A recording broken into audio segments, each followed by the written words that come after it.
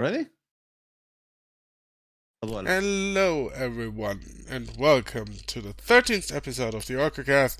Well, Lord Val doesn't know the camera runs. How do I know? It's more important than anything else. How do I know? You coming there?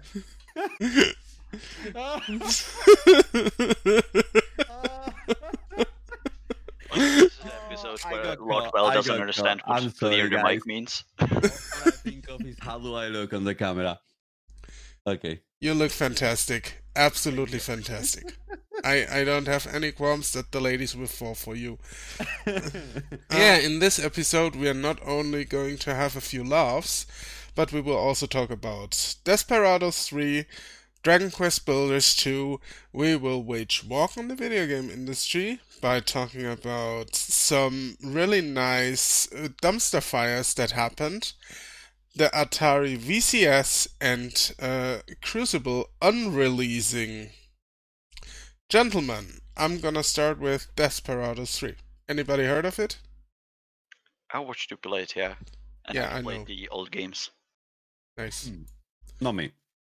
Not you. So, Desperados is a real-time strategy game that is heavily focused on stealth. So you have basically a bunch or a group of people. Mhm. Each one has their own unique abilities. So you have one guy who can kill, as the only one, a certain type of enemy. Uh-huh.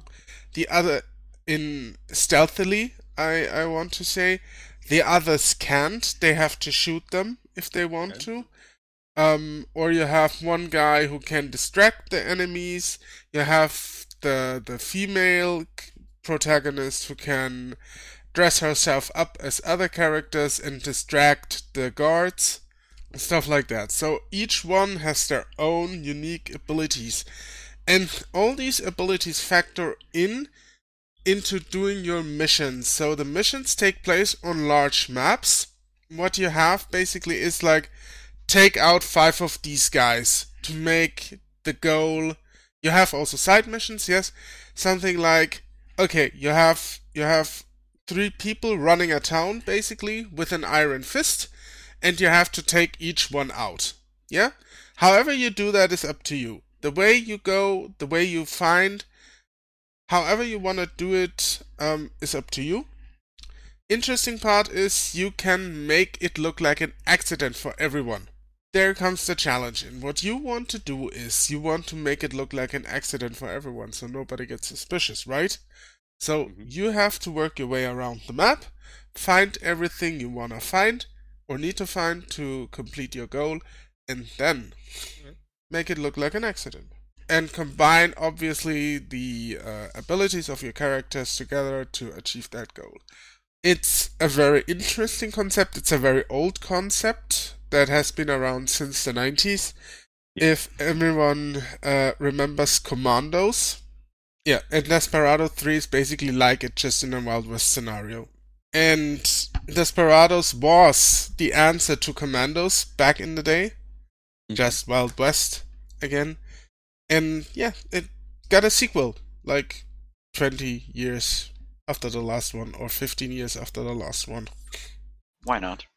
I mean, they could have done nothing better. To be honest, it's not a big deal. I don't think, if you like it, if you played, those type of games before, it's a bit of a, come back to those type of games. I mean, yeah. It's I mean, always great to have those games, isn't it?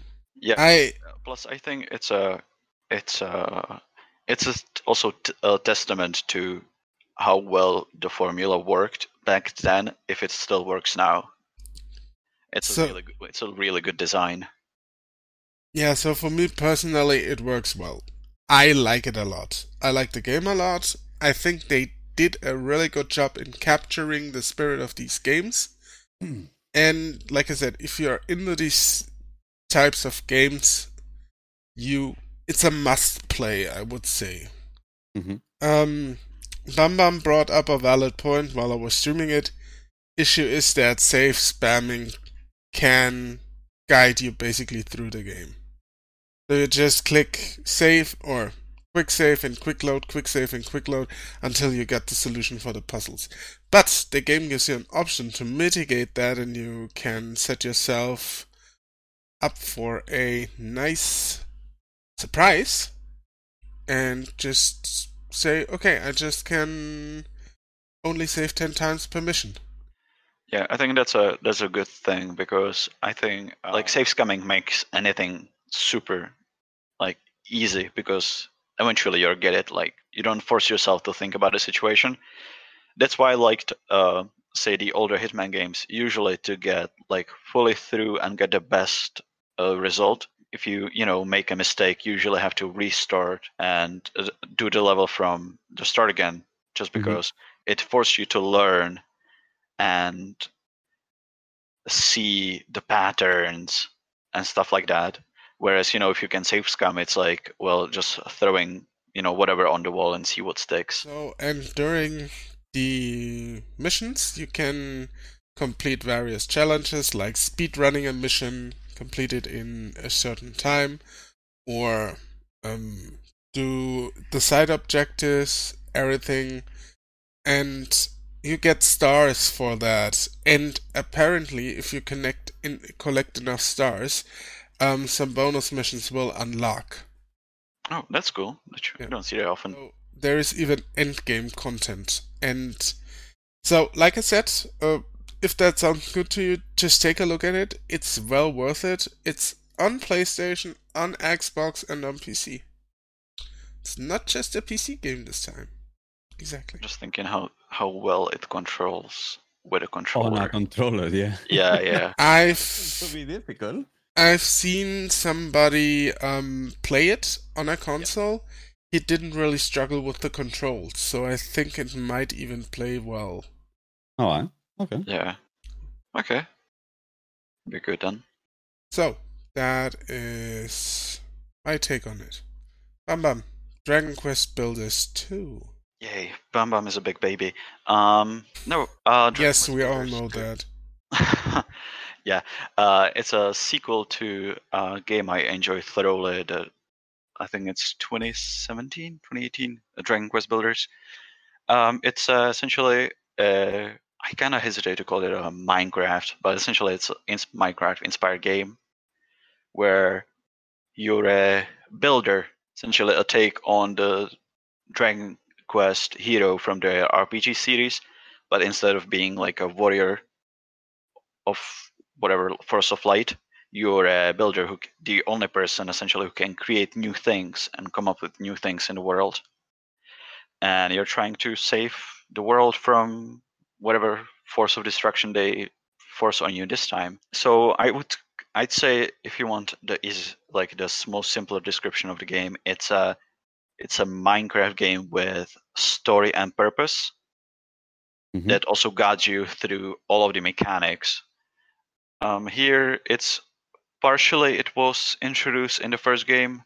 Here it's much more of a bigger part of the game. It's essentially a small, I would call it like a village management, because you recruit your villagers, you build them their rooms, and rooms are what they are your facilities, meaning like you can build a bedroom, a social room, a bar, restaurant, a kitchen, and each of your villagers will take part in that, meaning like some of them will cook, some of them will tend to the bar, some of them will become miners when you build a bar. So they will go and passively accumulate like ores, stones, resources. So it becomes much more involved than in the first game, because in the first game that didn't exist. Like, the rooms were there, but the villagers wouldn't take part in most of these things. Like, none of them would actively go and cook. So you would have to like make everything yourself. Here you can partially automate everything. And it's also a much bigger game. I think the first game took me like 10 hours to finish. I'm in this about 20 hours in, and I'm like 2/3 through the game. And it's still a similar pattern here. You always go into a new place which you have to build up, learn new recipes, and then move on into a different one. And the first game had it segmented into chapters where you would always start from scratch, and essentially all you carried over were recipes or blueprints. For the new one, what they did is you have different islands instead of just teleporting into different kingdoms. Mm-hmm. So here you have an island of awakening, which is your main island where you unlock new sections as you go through different one-off islands. And each island has a different story and is focused on different things. Like the first island is all about farming. So that's new thing as well. Farming. You weren't able to grow crops in the first game. Here you can grow vegetables. There's even later on farming animals. So they add a lot more stuff into it. But at the same time, I think they're losing a bit of focus. Like what I liked about the first game, it still felt like a Dragon Quest game. Mm-hmm. It still felt like I was going, through an RPG story, but in a different type of game. It wasn't a flat-out RPG. It was a bit of a, Minecraft builder game. Here it's just the Dragon Quest Builder 2. It leans way more into the building aspect, and I can see why. Because every time you load up the game, when the game loads up, you get pictures because they added a social aspect to it. So you get pictures of people post snapshots of their own creations, and you can see people getting really into it. So you have some really cool player creations, which you now can go and visit. In the first game, you could just send blueprints to other players, and they could build your blueprint in their world. Here you can actually join and play co-op and build stuff together. So they did expand the game, but they also, as I said, lose a bit of what made it unique in the first place for the first game. They lose a bit of that Dragon Quest spirit. I would say it's more like, it's more like the game evolving a little bit, isn't it? Yeah, it's leaning into a bit of a different direction than the first game. Yeah. Yeah, I think it just happens on every single game. Every single game will end up, kind of like quote unquote evolving and becoming something different. We say it more often than not. That's why I'm not surprised. Yeah. To see that. No, I mean the thing is, it's like I kind of miss the more Dragon Questy approach to it. Yeah. But at the same time, it's still a really, really well done game. Like I've played it essentially. I think there was just a single patch, and the game runs smooth. I haven't encountered any glitches. That's great. So, and it's a big game. So I think that was the most surprising. Essentially, with a single patch, essentially everything's ironed out. So that's cool as well. Because in the first game there was issues with sometimes I would clip through the world. Yeah. And it was hilarious, but at the same time kind of annoying because you couldn't. It was broken, wasn't it? Yeah, it was a bit broken. Here with the new one, they really polished that out. I like some of the quality of life improvements. Yeah. So when you finish a story island, you get to unlock an essential explorer. They call it, I think, Explorer's Adventures Islands, where you can find specific things off of a checklist. And once you fill one checklist, there is a resource attached to it, and you'll get unlimited supply of that resource. So you don't. So once you get through the game a bit and unlock these islands, you will have a chance to essentially unlock unlimited supplies of some of the basic resources. Yeah. So you don't have to go around and it's like, oh, I need stone, and you don't have to go out and look like 3,000 stone if you want to build something. You actually get unlimited supply of it, which I think it's a really cool feature. Yeah. And it's not mandatory. It's an option island. You don't have to if you don't want that crutch, you can play without it as well. It's a quality of life feature, basically. Yeah. They also give you this is what I love. This is my favorite feature. They give you a giant, enormous inventory. It's like a 5-page inventory. Oh. So you don't have to worry about that. That's one thing I miss the most on most of the games now. Yeah, it's like it's so good that you don't have to I don't have to dump everything out every time I go on a big mining spree. Mm-hmm. I just 5 pages of stuff that I just collected. I'm like, great, I don't have to stash it into a chest. Yeah. Because weirdly enough, chests have still limited inventory space, so you can't put everything into a chest. So it's good that you have to get sack. That's essentially bottomless. Mm-hmm. But there is a cool thing they do. Whenever you go to a new story island, they won't let you take that the contents of that sack with you. It stays on the main island, and you go with an empty inventory into a new story island. So you can't cheese it that way, that you would bring resources and stuff into a completely new scenario. Makes sense.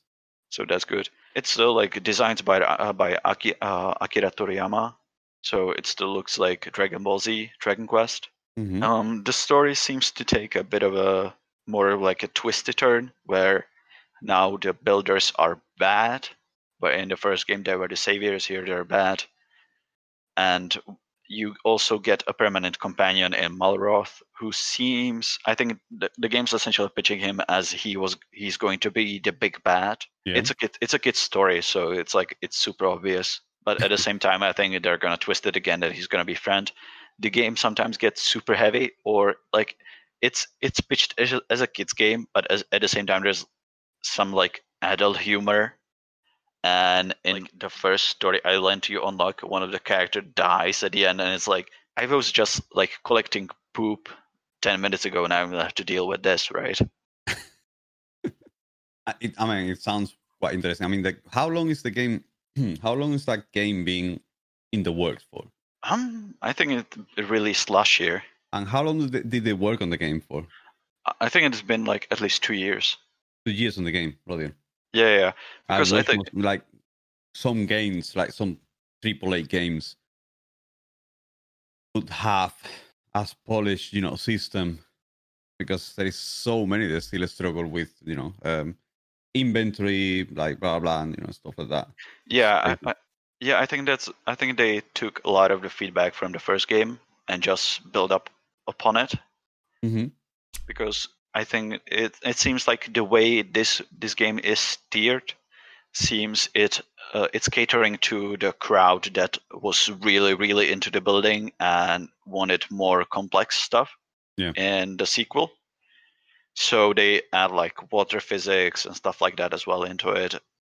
You get new ways to traverse the environment, whereas in the first game, essentially all you could do is build a bike. Okay. Here you get a car, and you have a parachute. Essentially, it's it's not a parachute. It's essentially a wingsuit, so you can glide through the environment to make it easier to get through. You also don't have to craft. You used to craft chimera wings, which is a thing from the Dragon Quest RPG series, which were used to. You could use it to teleport to the last tavern you used. Mm-hmm. Here you can teleport to your village and several hotspots on the map, just free, essentially for free. You don't have to craft anything. You just have to find that place. Essentially, it's just water it down a little bit, making it easier, more accessible for everyone. Yeah, it seems like it's a bigger, more accessible game that has a lot of cool quality of life features added to it. They're completely optional. If you don't want to use them, you don't have to. I would this is definitely, I think, a game for someone younger, or people who are just big Dragon Quest fans and want more Dragon Quest. Mm-hmm.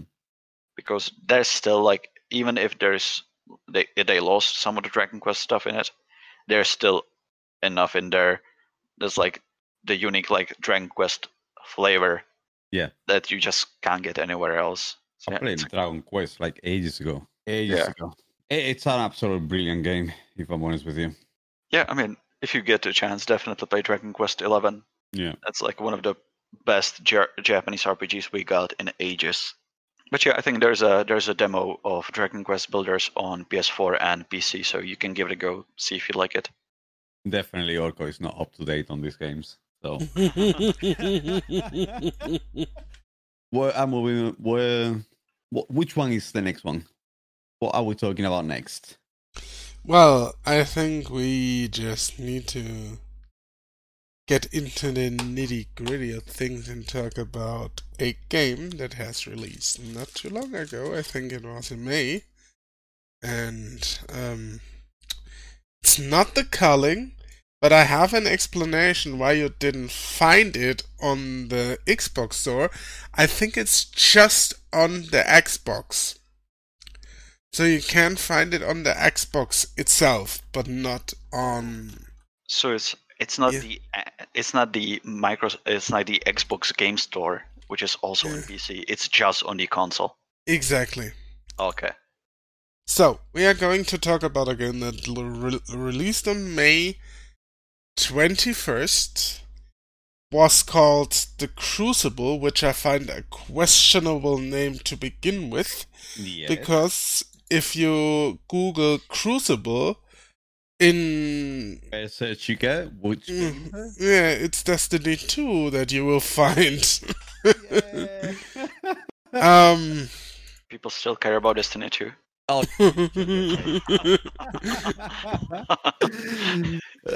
Yeah, no, but it's. That's actually right. What Orko is talking about.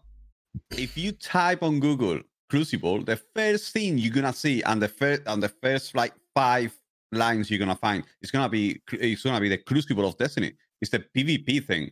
So it's kind of like it's very questionable that you go for a name that is already quite famous. Yeah, isn't their MMORPG called just the New World? Yeah, that's the next game.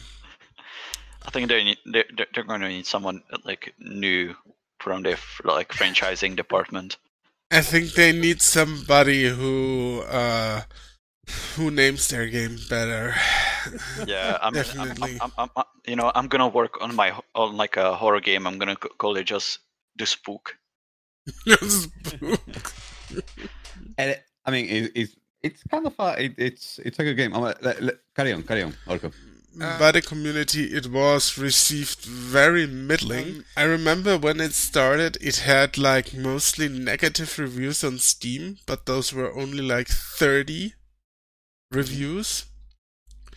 The press wasn't too keen on it either, and currently it's sitting on a 65% on Steam with 63 reviews, so it's mixed. And the game did so well, they unreleased it and pushed it right back into closed beta. What they want to do for the future, they want to focus just on one of the game modes, which was basically some kind of spin on the MOBA genre, which was their most successful game mode. I don't know, Heart of the Swarm or whatever it was called. Heart of the Hive, Heart of the Swarm, whatever. This is what they want to focus on. And the game had the issue that it was incredible unpolished and incredible unsatisfying to play. Mm-hmm. I've never played it. I did, so I can't confirm or deny it. But I personally just strayed away from it because it looked weird. Yeah, I think I've seen someone comparing it essentially being like an Anthem PvP, and everybody knows what happened to Anthem. Anthem went so well that EA just wrote it completely off. Yeah, because I know weren't they supposed to do like an Anthem 2.0? I think that they are working on it, and I don't know why you guys. I think Anthem was a brilliant game. I disagree with you guys. The thing is, it's like Anthem. I'm the positive guy of the group, though, but I think it's a brilliant game. The problem with Anthem was it would have been a good game, but it was completely mismanaged. Like the content wasn't there, the rewards for the content weren't great, and when like they didn't listen to the community at all. Mr. Batman. what did we talk about last week? We actually mentioned that last week on the previous podcast. Who was the guy who mentioned that the AAA games are not viable anymore? Someone mentioned it. I think it was from Ubisoft or something. The AAA games are not like they're not viable anymore. Yeah. I think that was Sony. That was ex-Sony executive. Yeah. So that is a Destiny-like game. It's just I don't think people are playing those games. Not anymore, but it's kind of like a game that needs to be updated constantly. A game that needs to have so much into it. Yeah. A game that needs to have like so many weapons, so many gear, stats, mods, a million other things, plus content, plus a roadmap, plus updates, plus a million different things, an end game. I don't think even 5 years is enough time to make those games anymore. I mean, if I would say if Anthem released at the time of Destiny, we will have an absolutely brilliant game right now. The problem is, what happened is what we saw on Destiny. Destiny didn't release at the start, like on Destiny 1 didn't release like kind of like the biggest game, and kind of started evolving into, well, what we all know, Destiny 2, and it flopped massively. But that was all from Activision, which we all know that, Activision was forcing Bungie into making a new game to sell more games and make more money and blah, blah, blah. We all know that. It kind of like evolved into a game that at the point where Anthem released, Destiny already was a almost fully polished game with endgame, with a million things going on, blah, blah, and whatnot. And then you release the game, when The Division and Anthem are up here. And then you release the game like how they were like 5 years ago. Man, that kills your game. I think the problem with a game like Anthem was timing. All the games, every single game, World of Warcraft, one of the biggest game probably in my opinion, the biggest game in gaming, the entirety of gaming. That game is still going strong after 15 years, and you have to pay monthly for it. It is a game that evolved. For Warcraft at the start had nothing. Like it only had a foundation and it had a lot of things, but it was evolving continuously, and they were adding things, and they were adding. The game was not like fully polished from the get-go. Those kind of games, AAA games that require a lot of time investment and money investment, require to be launched into the public. Those games are not going to be finished. Not a chance a game like that is going to be finished.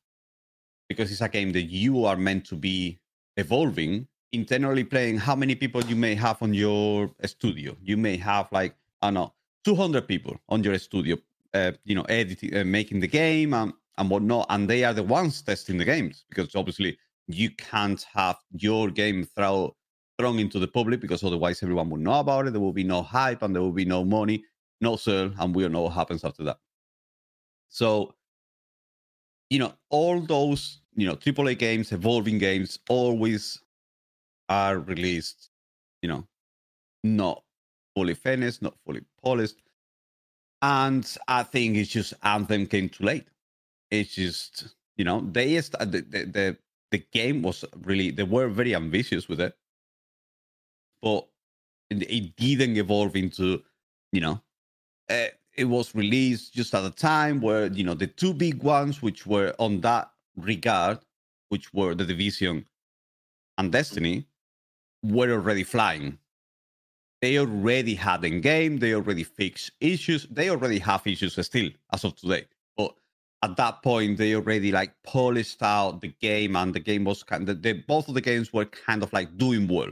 Then the game comes out, and they hyped it up big time. BioWare hyped up the game so massively, they have to, because obviously we don't know who the publisher is. They hyped up the game so much. Obviously, those games need to be hyped up big time.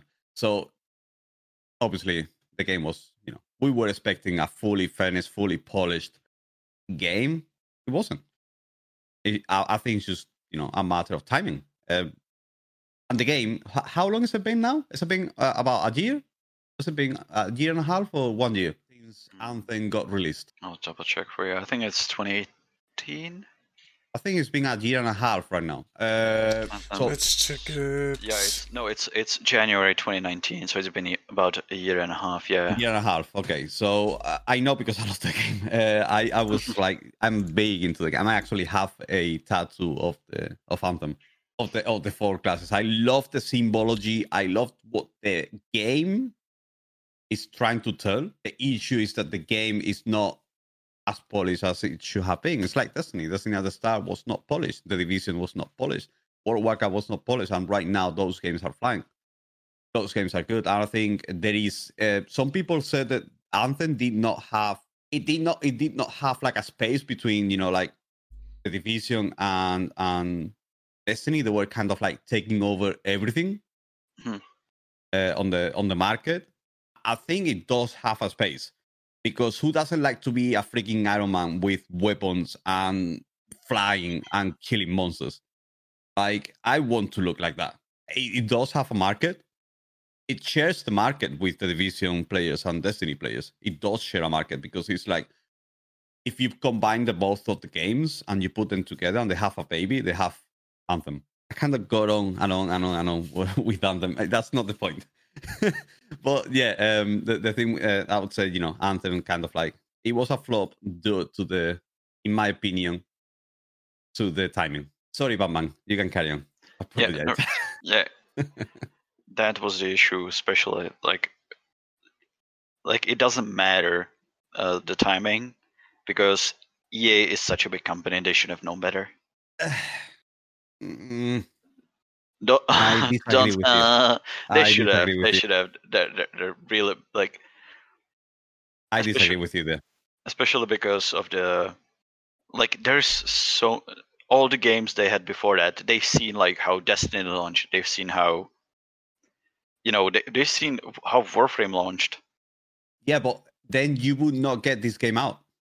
That's the problem. If you keep holding the game back, you're never gonna get it out. And what I said before, you don't say it. Why? Because there is 200 people trying it. 200 people. Your developers. It's not out in the world. It's not out in the open. When there is a kid that literally spends 15 hours a day playing games and finds out how to exploit everything in your game. And that goes out in the wild, for me personally, that shows actually. I get your point to a certain extent that you want to get the game out, but it also shows to me that they didn't really care for their product and didn't really beta test it. Because there is a reason for closed beta tests. There is a reason that play testers are employed. It's not just the employees who test the game in the studio. These companies have a vast amount of play testers under their wing who do nothing but play video games, find bugs and exploit and report them back so they can be fixed. And I think they floundered on that big time. To a few thousands, isn't it? I mean, it's not out in the open where everyone can try. Even though those people might be beta testers, those games are not out in the open. That's what I'm trying to say. It's kind of like it's a close group of people. Yeah, and it's not in the massive, in the open with everyone, trying different things. And because at the end of the day, it's a close group of people. So.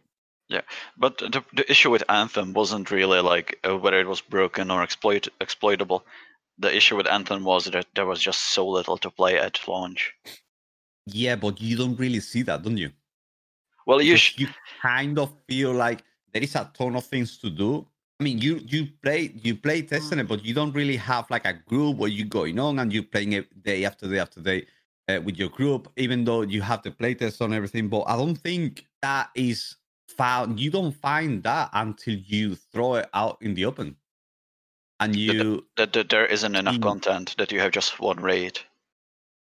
That's exactly, not enough.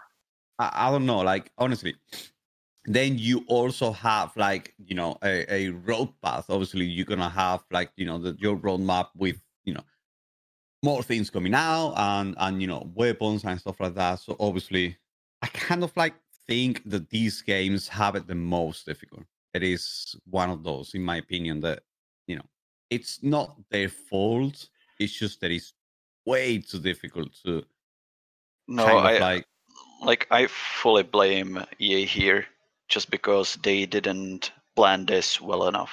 They just saw you know, it's like, oh, this like multiplayer squad based, you know, train.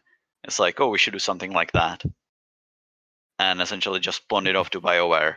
And like, let, you know, show them Destiny, show them whatever. It's like, make one of these. And it's like, I'm not saying like BioWare did like a extremely bad job. Like, what's in the game, like, you know, the gameplay feels like good to play, but there isn't just enough what was there at launch. Then the roadmap just fell apart, and now players are waiting for Anthem 2.0, which is just dead silent. It's that silent because I think they just put their head down and they got to work.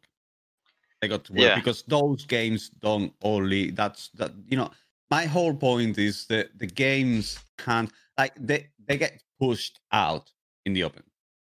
I mean, I'm not trying to say, I'm not defending them, or I'm not defending EA. I'm not defending anyone else. But at the end of the day, you can be like, developers say, that's actually not my word.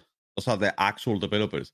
They say we could be beta testing the game for 10 years, 15 years if we wanted to, because there's always something new. You could be doing something new, always, every single time. They could have the games testing for years and years and years. If you tell a developer studio, create a game like a, you know, an evolving world AAA game, blah blah, whatnot. That's your budget.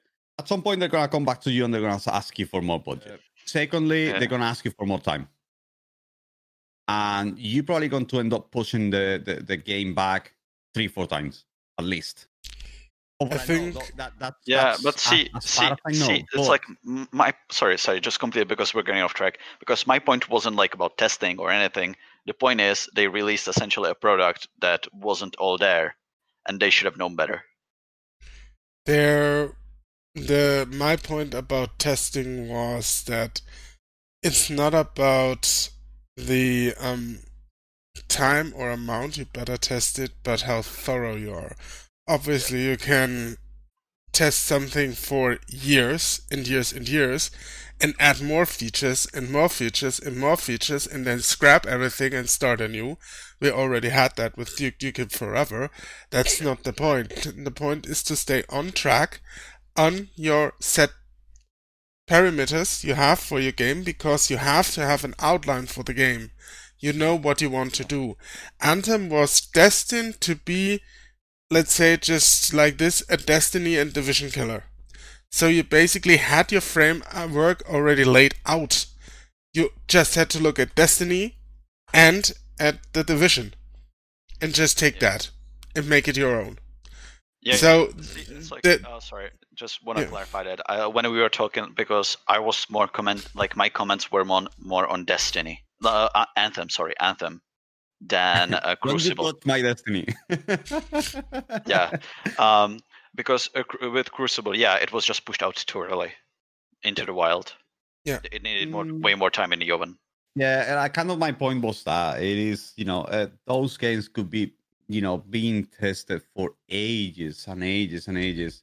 But at some point, I kind of like get the point. It should have been released kind of like, you know, beta tests instead of, you know, before you release a game, have an open beta test and collect the feedback.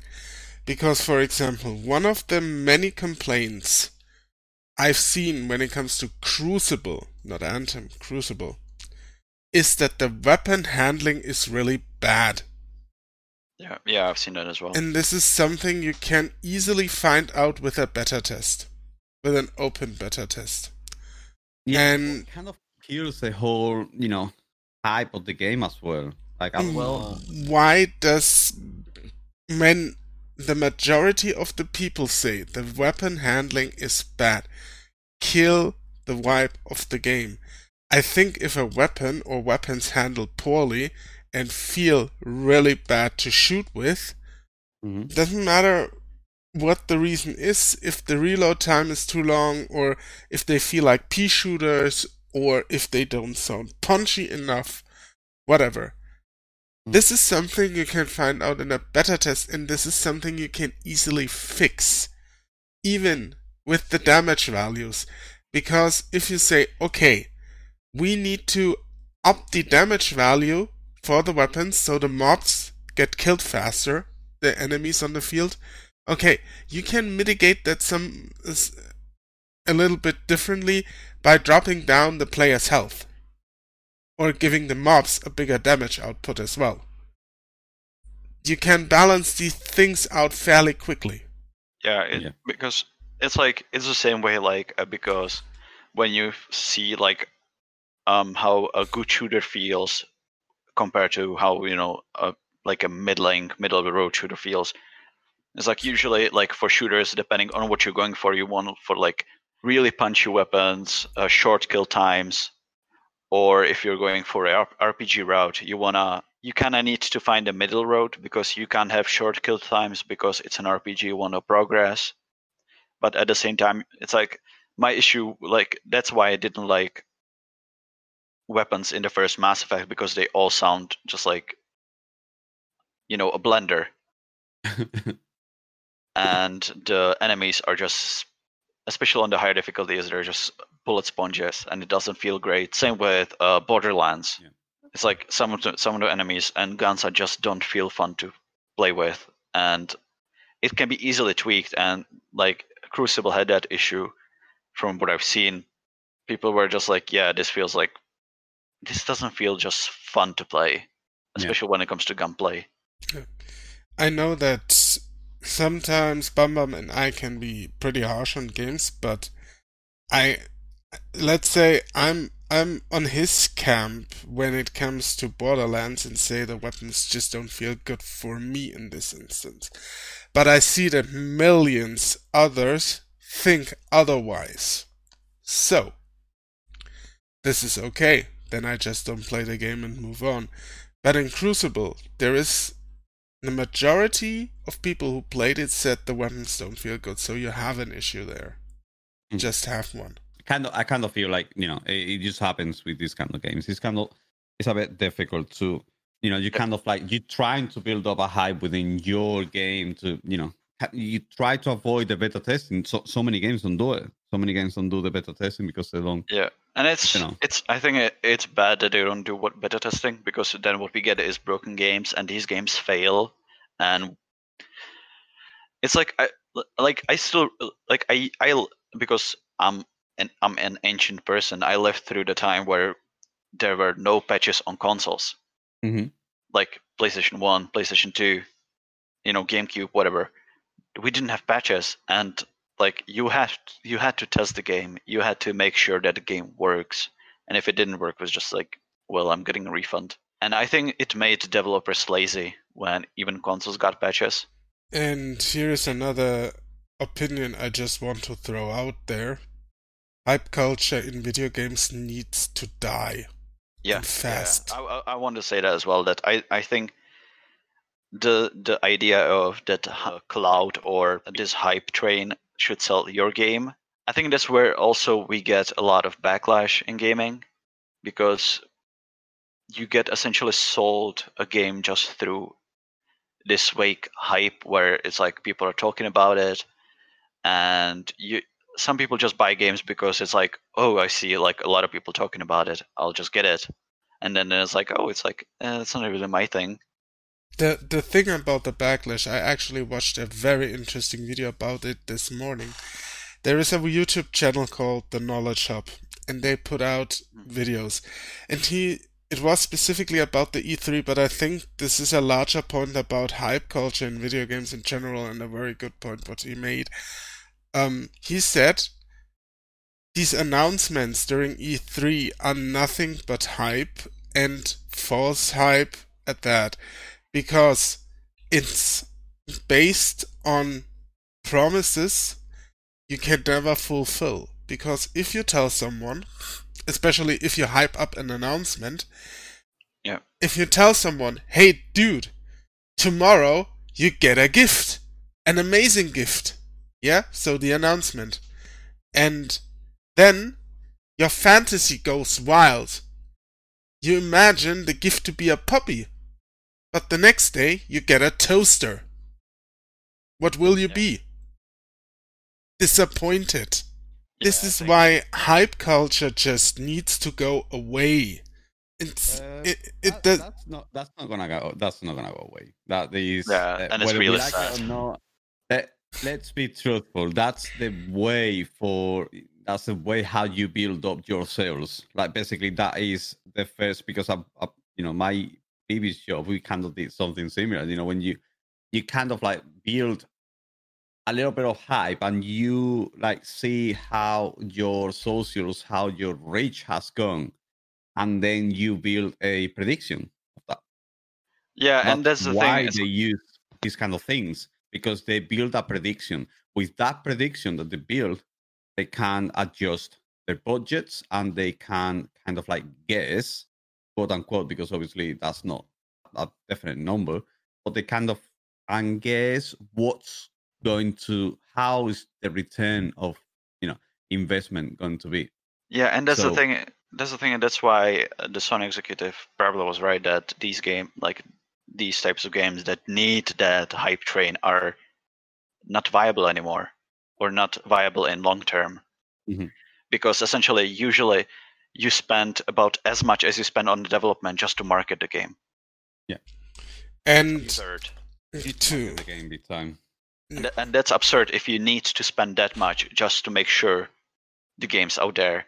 Because imagine, when you think to 1995, where I think it was or like the 90s, say how Doom was sold. Doom was sold through phone orders.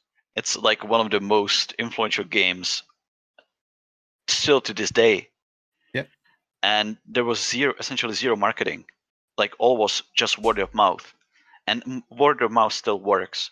Like you sell even smaller titles like Undertale. Like everyone knows Undertale, and that never got like a major marketing. People know stuff like Sunless Skies, Sunless Sea, games that people spread through word of mouth through either like people make YouTube videos, forum threads, Reddit boards. It still works. And I think it's mostly like now this like big hype culture marketing is still aimed at consoles, because I don't know why they think that people will not talk about games. Yeah. The other thing is that, to come back to our initial topic called Crucible, I just tried to reel back the discussion a little bit, guys. What I could have imagined working for Crucible very well. There is this one game mode, Heart of the Swarm, Heart of the whatever, Heart of the Hive, which was received actually quite well. To just get back in a general point, and to hammer home my point also on beta testing. If they would have had an open beta test, just to get the hype, everything out of the system, they would have pretty easily found out what they had also after release. So, what they could have done is, they could have concentrated just on this one game mode, scrap the other two like they do now, make the game a smaller, more focused release, like Warcraft, like Destiny, like The Division, and then build on that. I think this is also what the Sony executive is trying to say, this might be the way to go forward, and it should be the way to go forward. Don't fall for hype culture. Try to build a reasonably scaled experience for your players. Think about how you can expand it.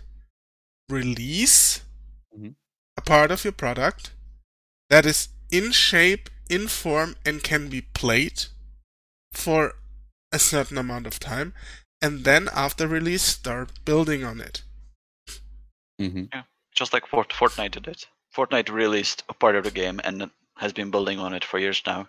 So yeah, and yeah, that's the thing as well about it. They should have tested, but at the same time also recognize, oh, this is not fit for release yet, to be out in the wild. Like I miss demos, because demos usually would give you an idea, but also would serve as a feedback, because sometimes like games change wildly between demos. Recently, like I recalled how I played, it was Need for Speed Most Wanted demo, which was wildly different. Like it had even different game modes to that of the final version. And just to go on, and just to round up and go to the Atari VCS. Oh yeah. I want Crucible. It's not like that I'm happy it unreleased or failed. I actually want it to succeed. I want this game to come out better than it is now. And here, this is why this is all so very important. And this feedback is very important. Please, if you give developers your feedback, keep it. Don't insult them or Don't threaten. don't threaten. Yes, respectful feedback. If you do that, if you don't like a product, make your voice heard. This is very important, but it's also important to do it very respectfully, because after all, these people still worked on it. They might have lost their way, or the plot along the way. That happens. It happens to me. It happens to everyone. Just tell them what you don't like and give them valuable feedback. They need it to make a better product. And I hope Crucible, I personally doubt it, but it's another story. I personally hope that Crucible can, if they release the game again, make a comeback and be a good game. This is all I want. I just want good games. And I hope Crucible can be a good game. And definitely, I mean, the more good games we get, the better. And that's always been a thing. It's like it's like that's another part of gaming culture. It's like, I don't think anybody should want a game to fail, but what we should all want is just more good games. And not just, pile onto whatever just because. Yeah. Just don't be vitriolic. Just be reasonable, but at the same time, make developers strive to be better. Yeah. It's like don't be afraid to call out, whatever you think is wrong with a game, but always be respectful. Absolutely. That's what we always say. If you're giving feedback, just try to be respectful and constructive. Yeah. Constructive was what I was searching for. Thank you. Yeah. Give a bit of constructive criticism, because it's always... that's always helpful. Developers, believe it or not, they're human beings. And they make mistakes. Just like everyone else. Newsflash. Exactly. Moving on. Atari VCS. Another great topic to discuss. Bum Bum. Yeah. So Atari VCS 800 was a Indiegogo campaign by Atari to produce one of those NES, SNES, Sega Genesis mini type consoles, where you would have built in about 100 games from Atari, their legacy collection, their old arcade machines, and 26 5200 consoles games as well. And they met their goal. They raised about $3 million on their Indiegogo in 2018. Mm-hmm. And then it just kept getting worse. They had delayed their console by a year. Then they opened pre-orders for their console, which wasn't out yet, and they didn't have any At the time, they still had no prototypes either. They just had like concept, and they were selling it. I think they're still selling it because I think GameStop's listing it for $380 at the moment, which is about the price of like a PS4 Pro, and it's about a quarter of the processing power of PS4 Pro. The thing is, the games on console, you can get them on at least, definitely on PC, I checked, you can get them for like about 10 quid. All the games on console, you can get them for 10 quid on PC, so you don't even need a machine. Then their, I think it was the technical lead and one of the main designers of the console left the company because they wouldn't give them extra money to, because they wanted to build a Linux-based operating system. They didn't allow them to do that, so it's running like a bootleg, weird virtual Windows machine. I think they showed it on GDC 2020. They showed it playing Fortnite because it's essentially like a small computer. But the thing was, it's running a virtual machine, so it shows like license your Windows in the corner where they're playing Fortnite on it. They also said it was gonna have like these apps for Hulu, Netflix, and stuff like that. It doesn't have apps. It just opens the web browser versions of these players. So there is a thing where they show it play Netflix, and in the corner there is a notification you get when your Google Chrome crashes. So it works, and you can definitely pre-order it at GameStop for $380 if you really, really want to. Yeah, there was mismanagement in there. I think there's still information coming out of it, and I think the tech lead is supposed to give like an interview as well. So we'll probably get back onto it once we get more of this juicy information. But yeah, Atari is doing a lot of stuff as well, because on top of like this disaster, they're trying to come up with their own Bitcoin. It's Atari Coin. Oh yeah. And they want to make it like a standard within the game industry. And apparently you can use it for their casino games as well. Good for you, Atari. But yeah, that's probably all the info I got at this point. I think because it's still coming out, like there's a stream of information coming out about this whole crapshoot. So we'll get more. I might come back to like next week or the week after, just like with a slew of new information. Yeah, but this sounds like a disaster in the making. It's been in the making for the last 2 years, and it's still going. Still going strong. I mean the best part is like, hey, you can use these apps. Let's open the browser. Yeah, it's like so. What they are essentially doing at this point, if you want, I know most people are not that tech savvy and just want a shiny thing to buy and make it great or whatever. But like, if I buy a Raspberry Pi, I get the same. Yeah, you're better off. Essentially, like I've seen a lot of people call this the new Ouya, and everybody loved Ouya, so. Yeah. I think even the Ouya did fare better in the end than this will, because then I mean $380 really for that.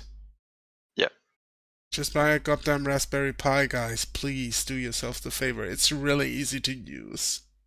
Yeah, it's probably gonna play Fortnite better than the Atari VCS anyway. That seems like a fair right off the bat, man. I don't know. I mean, it might come up with something great. Who knows? I just look. Why are you laughing when I say? I don't know. Wait, imagine. Wait and see. Imagine them announcing their killer application. They are going to re-release an HD version of E.T. You know, a hot take. E.T. wasn't that bad. It was just really cryptic. I think what they should do is get the Culling Origins on VCS just to complete the circle. I don't think your hot take isn't that off, But like, if you make games too cryptic, then you have, in the end, people who don't understand it. Yeah, I mean, it's like I'm one of those people who enjoys La Mulana. So I think it wasn't as like that cryptic. And if you notice, like La Mulana is a Yeah, I know what. I'm just gonna say it's like a Metroidvania games that are like with puzzles that make you go way deep into the game, and some of them can be super cryptic. So yeah, so that's like I enjoy those games. So ET wasn't as bad, but then again, I come into it like as a as about almost 30-year-old, knowing what I'm getting myself into. I can imagine someone getting like it's my first game back in like the early 80s, being like, yeah, this isn't great. Yeah, so the Atari VCR situation is still unfolding. Yeah. If you are someone who loves a good dumpster fire, there you go.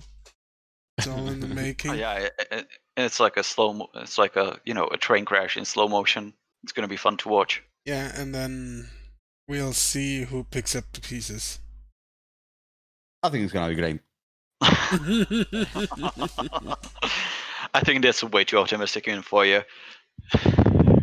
Well, I think I don't know. It might be good. I don't know. Hopefully it's great. I mean, I just pity the people who spent like the money on the Kickstarter or the Indiegogo campaign. I don't know. I'm always trying to be, as positive as I can be. Maybe it sounds kind of like bad, but I hope they can like maybe turn it around. You know how these things go. They might say one thing and all of a sudden midway through, the creation, everything changes. But maybe you're still onto something here, Val, and that thing will be the greatest console in history. Maybe. It might surprise us all. It might pack a GTX 2080 and we don't know it.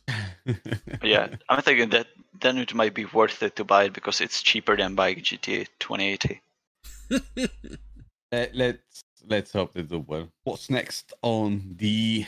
I mean, we can cut it here because that's everything we had. What about Destiny? We forgot about Destiny. I want Destiny. Then let's go about Destiny. Let's go about Destiny. What's on Destiny? Why you're laughing when I love Destiny, man. I think Bungie should pay me to talk about Destiny. No, you said it's like we forgot about Destiny. I'm like, everyone forgot about Destiny. Everyone forgot about Destiny. Don't leave me hanging. So yeah, Destiny. We got a moment of triumph. Who just got released on last week. So we got a brand new Moments of Triumph, which will allow you, if you get your Moments of Triumph, you get your 13 or 15 achievements on the Moments of Triumph. Destiny and Bungie will let you buy a t-shirt. You don't earn it. They will let you buy if you complete it. That's funny, but so basically it's a typical not a strategy, but it's a typical thing of Destiny. The t-shirt cost you $7,777,777. So it's kind of like the 7 all over the place on the t-shirt. So obviously, if you do your Moments of Triumph, you'll get a code. You use that code at checkout on that t-shirt, and obviously it's not going to cost you 7 million because the t-shirt is not worth 7 million. So basically what's going to do is going to reduce the price at the actual Bungie price, which is going to be about $20-25, the usual. You got the option of adding your I just thought of someone actually dropping the 7 million on it. It's like seems like a fair price. Yeah. So I can't. Yeah, obviously, it goes to charity. I don't mind the penny. Like as long as it's the Bungie Foundation, which helps with St. Jude's kids if you want to go and drop the 7 million, go ahead, because that money is going to be well spent. Also, you got the option of adding your name onto the side of the t-shirt, which is going to have the badge and your name on it as well, which is really cool. Yeah, I mean, they do it every single year. It's kind of like the end of the year celebration. You know, it's the what have you done on Destiny? What have you achieved on Destiny? And they compile everything into one section, and yeah, they give you the challenges, they give you the goals, and then you go and get everything, and you are able to buy your t-shirt. Also, there is a title. So obviously, if you get your Moments of Triumph title, you kind of like can show off a little bit. And with other Destiny players, because you will have a title under your name. Also, apart from that, we had a new weapon, which is I had it here just a second ago. The new weapon is Ruinous Effigy. It's a new exotic weapon, which is it's got a new exotic quest, and there is a masterwork for the weapon, which is hunting the eyes of Sabathun. Sabathun is coming, people, on Beyond Light, on the new expansion in September. So she's got 50 eyes. It's a bit difficult to lose 50 eyes, though. But she somehow managed to lose 50 eyes. And all 50 eyes are all over the place on all the 50 Sabathun's eyes are all over the place on different destinations. We got like some of them are on Titan, some of them are on Io, and 2 other planets, which are Mars and which one is the other one? It's Mercury. Mercury, which is actually disappearing. I actually called it weeks ago on this podcast. Just go and check them out. I'm gonna put the link somewhere over here. So basically, that I called that it was going to disappear, and it's actually disappearing already. You can see this blowing up. Yeah, we're starting to see the progress on to what's going to happen next on Destiny. It's great to see Destiny moving forward. It's about time the story start moving somewhere, and we're starting to get to see what's going to happen next. Yeah, not only the Moments of Triumph, not only the exotic, there is another exotic coming soon in a couple of weeks. So we got a bit of the celebration, what we've done, everything we have achieved up until now, and what, we keep moving the story forward on what's to happen in the future. So Beyond Light is shaping up to be an absolutely brilliant new expansion on Destiny. Yeah, exciting times on Destiny. There is always, something. There's always something new, even though, it's not as often as we would like to, but because we consume content a lot faster than they can create it. It is great to see how the new stuff is coming out and how everything is moving. I saw you, Orco, playing Destiny not long ago. I know you're loving it, and you're trying to say something about Destiny because you're loving it now and you're addicted to Destiny. So I have played one strike mission, and that's it, so I cannot say much about it. It's like, that's me out. Batman, have you played any? I haven't played Destiny since, I think, like, last year. Not even with the stuff I'm telling you. I don't even get you hyped up. No. I need to do something about you. So yeah, there is a bunch of stuff on Destiny happening now. So they kind of like, I don't know why people want to go back to the old system of 2 expansions on the whole year, which I don't think that's 2 expansions. Yeah, like kind of like 2 big expansions, kind of like throughout the whole year. I don't think that's a good idea to do, to be honest, on Destiny. The season pass and the season system on Destiny, in my opinion, is a lot better, and it's dropping content more often, even though it's time gated.